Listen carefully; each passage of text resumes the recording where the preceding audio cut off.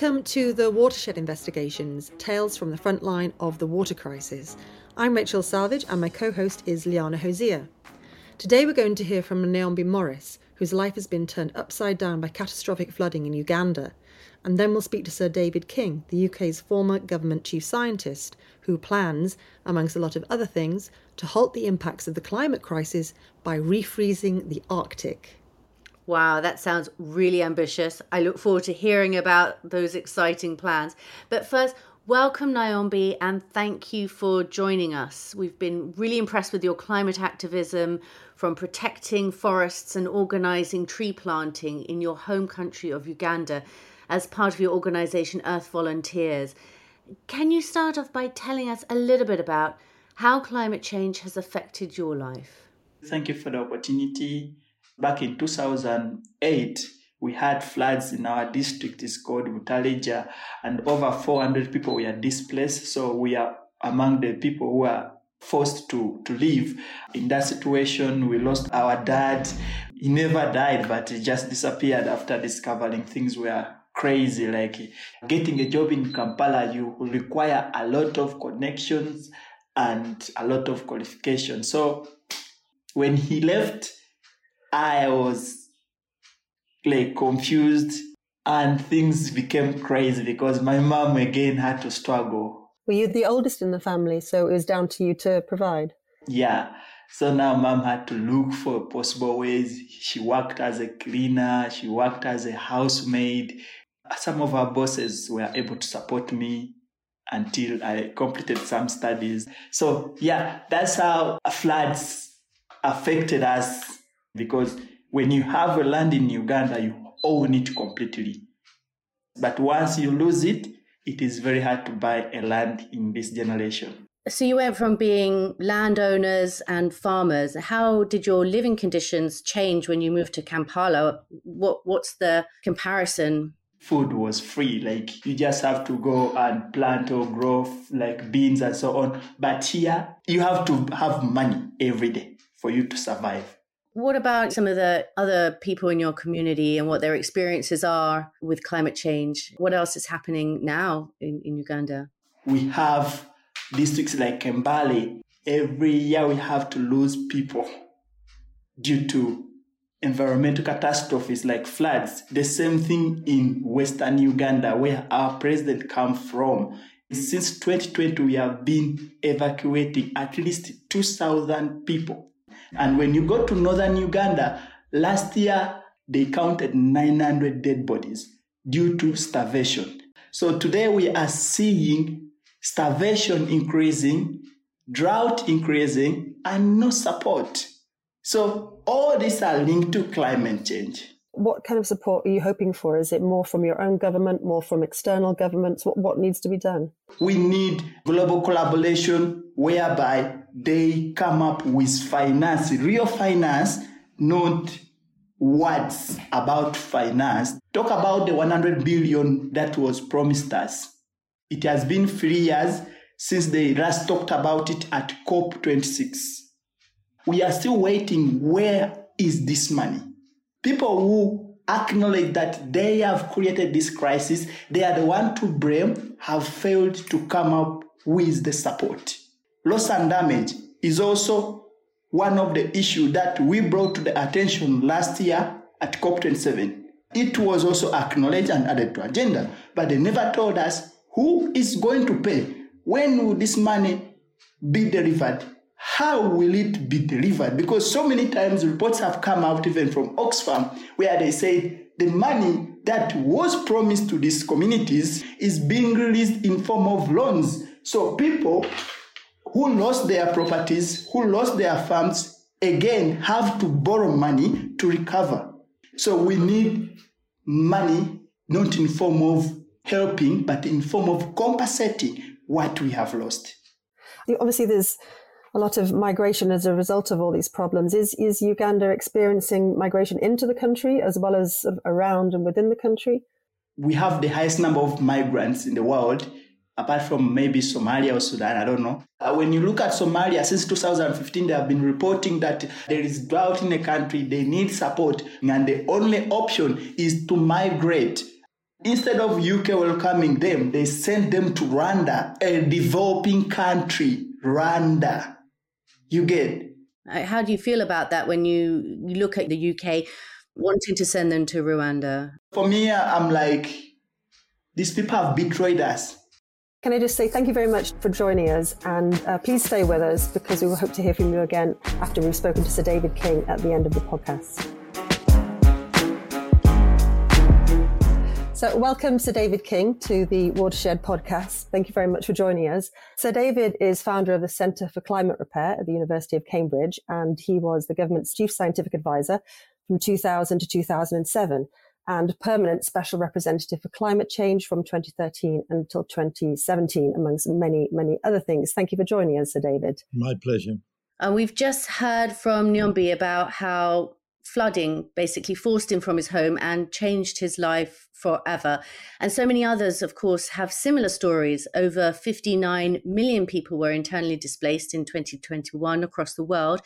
Most were displaced by climate-related disasters, according to the UN Human Rights Commissioner, and that's estimated to surge to 1.2 billion people by 2050. And just looking around the world at the moment, some of the extreme events, we've got that horrendous multi-year drought in the Horn of Africa, which is millions of people teetering on the edge of famine. We've got tens of thousands of people being evacuated in India and Pakistan as they brace for an enormous cyclone. We've got record surface temperature in the North Atlantic Ocean. Is this just the beginning, Sir David? What can you tell us about this? Globally, planetary temperature has risen by 1.25, 1.3 degrees centigrade above the average for the pre-industrial period. Everyone is saying we've got to stay below 1.5 for a manageable future. We're very close to that. But the temperature in the Arctic Circle region is now 3 degrees, over 3 degrees centigrade above the pre-industrial level, because all of that ice that was covering the North Pole, the Arctic Sea, is now being melting far more quickly than the scientific community predicted. The air above the Blue Sea warms as well. And that air then travels over the landmass around, including Greenland. And on Greenland, there's enough ice that when it all melts, global sea levels will rise by 7.5 to 8 meters. But even by the end of the century, we will see many global cities sitting on coastlines becoming unmanageable unless this is arrested. And so the second event happening in the Arctic Circle region is the landmass has got permafrost. And so as the permafrost warms, the methane is being emitted into the atmosphere, that over a 20-year period, enough methane would be put into the atmosphere that temperatures may rise by 5 to 8 degrees centigrade. Now, the third thing, and this is where Nyombi and everyone else is being impacted, is that around the Arctic Circle is an anti-clockwise, very strong wind, has been separating the cold air in the North Pole region from the warm air from the tropics. Okay, the wind is now blasted away by this warm air over the North Pole. And so we saw Texas having a temperature of minus 13, minus 16 degrees centigrade. And then at the same time, what you've got is the west coast of America suffering the highest temperatures ever observed. So since the Arctic Circle started going through this transition, we are witnessing the whole world's global atmospheric system and weather systems changing. You talked about a lot of stark weather events, and just to pick up on just one of them, I mean, that loss of the ice sheets. I was in Greenland a few years ago, and you could kind of hear regularly these huge rumbles like thunder and crashes, parts of the glacier just, crash into the rivers. I mean, can you kind of explain some of those consequences of the loss of the ice sheets? Greenland is now losing a significant amount of ice every year, and it is contributing to sea level rise. We don't know if it's irreversible at this point in time. And many of us, and I'm one of them, are working on projects that would enable us to do something that sounds impossible, which is to refreeze the Arctic, to buy time by reflecting sunshine away from that layer of ice. And we're looking at how we can cover that with marine clouds, white clouds. So how are those marine clouds formed? It sounds fascinating. So each tiny droplet of seawater contains a single crystal of salt. This dust cloud of salt forms, picks up water vapor again, and bingo, you've got a nice white cloud. Are you talking about cloud seeding then? It is cloud seeding, but it's using the natural substance from seawater in exactly the same way as clouds over seas are formed. And what stage are you at with it now? What stage of the project? How close are you to being able to deploy it? Right, so the biggest challenge is forming these droplets with a small enough size that we create white clouds. But we're also working with a group in Australia. They want to see if they can cool the water of the Great Barrier Reef by the same technique. And they've got a ship out there and they're spraying water up. What's the balance between, needing to come up with kind of new innovations like this and also reducing consumption and nature conservation, like paying developing countries like the Democratic Republic of Congo or Nyombi's country, Uganda, paying not to sell the forests, not to sell the peatlands?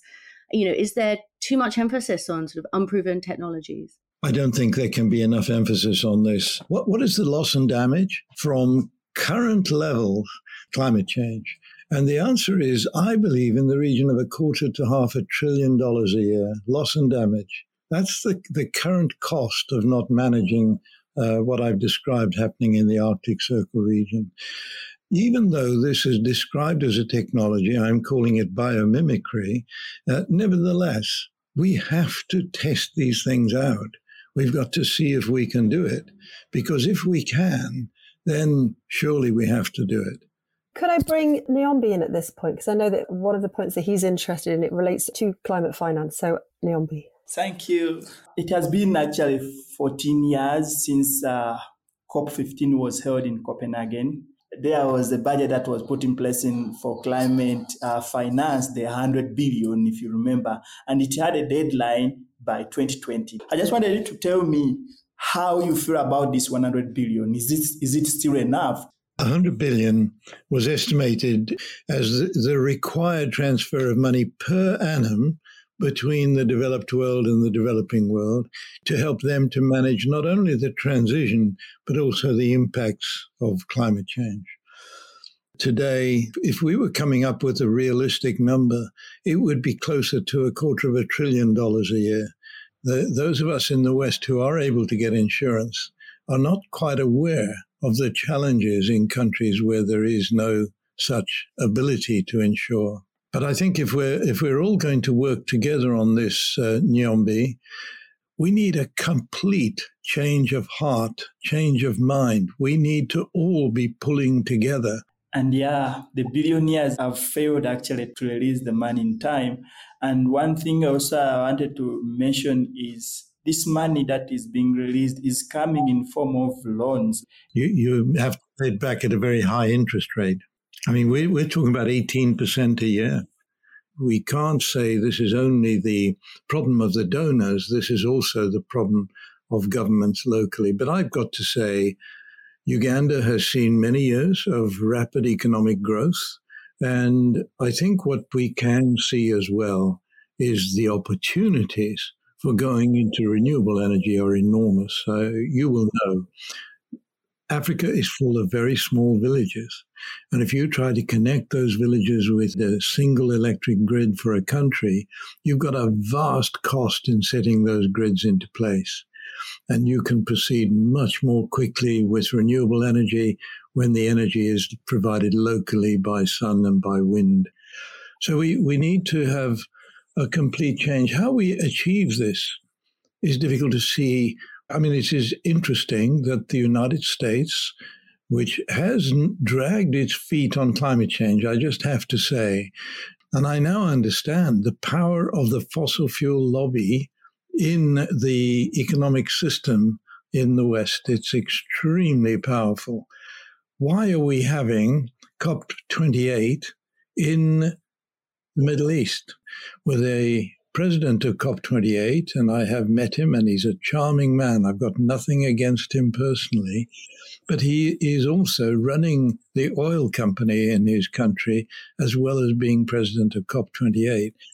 There is something strange going on which most of the world is unaware of, and that is an almost capture of the United Nations Framework Convention on Climate Change by this fossil fuel lobby. Can anything even happen at COP? There's a lot of cynicism around COP, and especially as you brought up, it's being held in the UAE, authoritarian, major oil-producing country. Are there just going to be business deals and no stick for big polluters? What do you see happening? How does COP work? Nearly 4,000 official negotiators meeting every year for 2 weeks. That's the least efficient way of negotiating anything. And it's no longer happening, but the United States would turn up with 160 official negotiators, and those people would walk around persuading other countries not to do anything on climate change. And here we are, faced with this massive global disaster.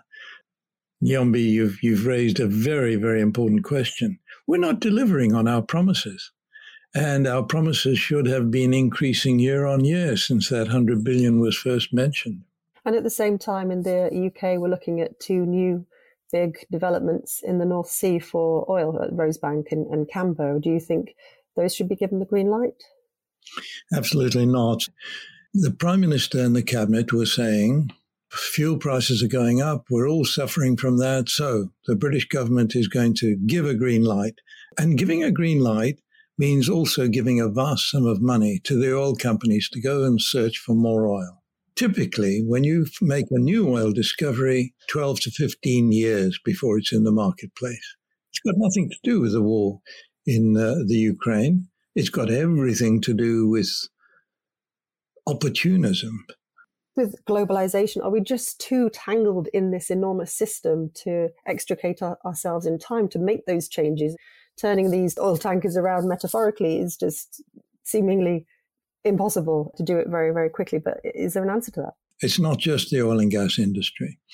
We have an economic system that has been successful. It's raised the well-being of people in the world by a substantial amount over the last 150 years.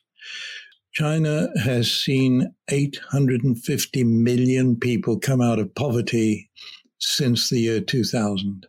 That's their rapid rate of economic improvement. However, all of this is driven by consumerism. We really have to make this transition away from allowing the free market system to make all the decisions for us. And believe me, they do. Those people who invest in this heavily and really make wealth out of it are very much governing how we all operate. We need to wake up to this. The whole biological system of the world is collapsing because of what we human beings are doing through our consumerism. That was a great way to round everything up. And thank you so much to David King and Nyombi. That brings us to the end of this episode. So Rachel and I will be back in a fortnight with more tales from the front lines of the water crisis.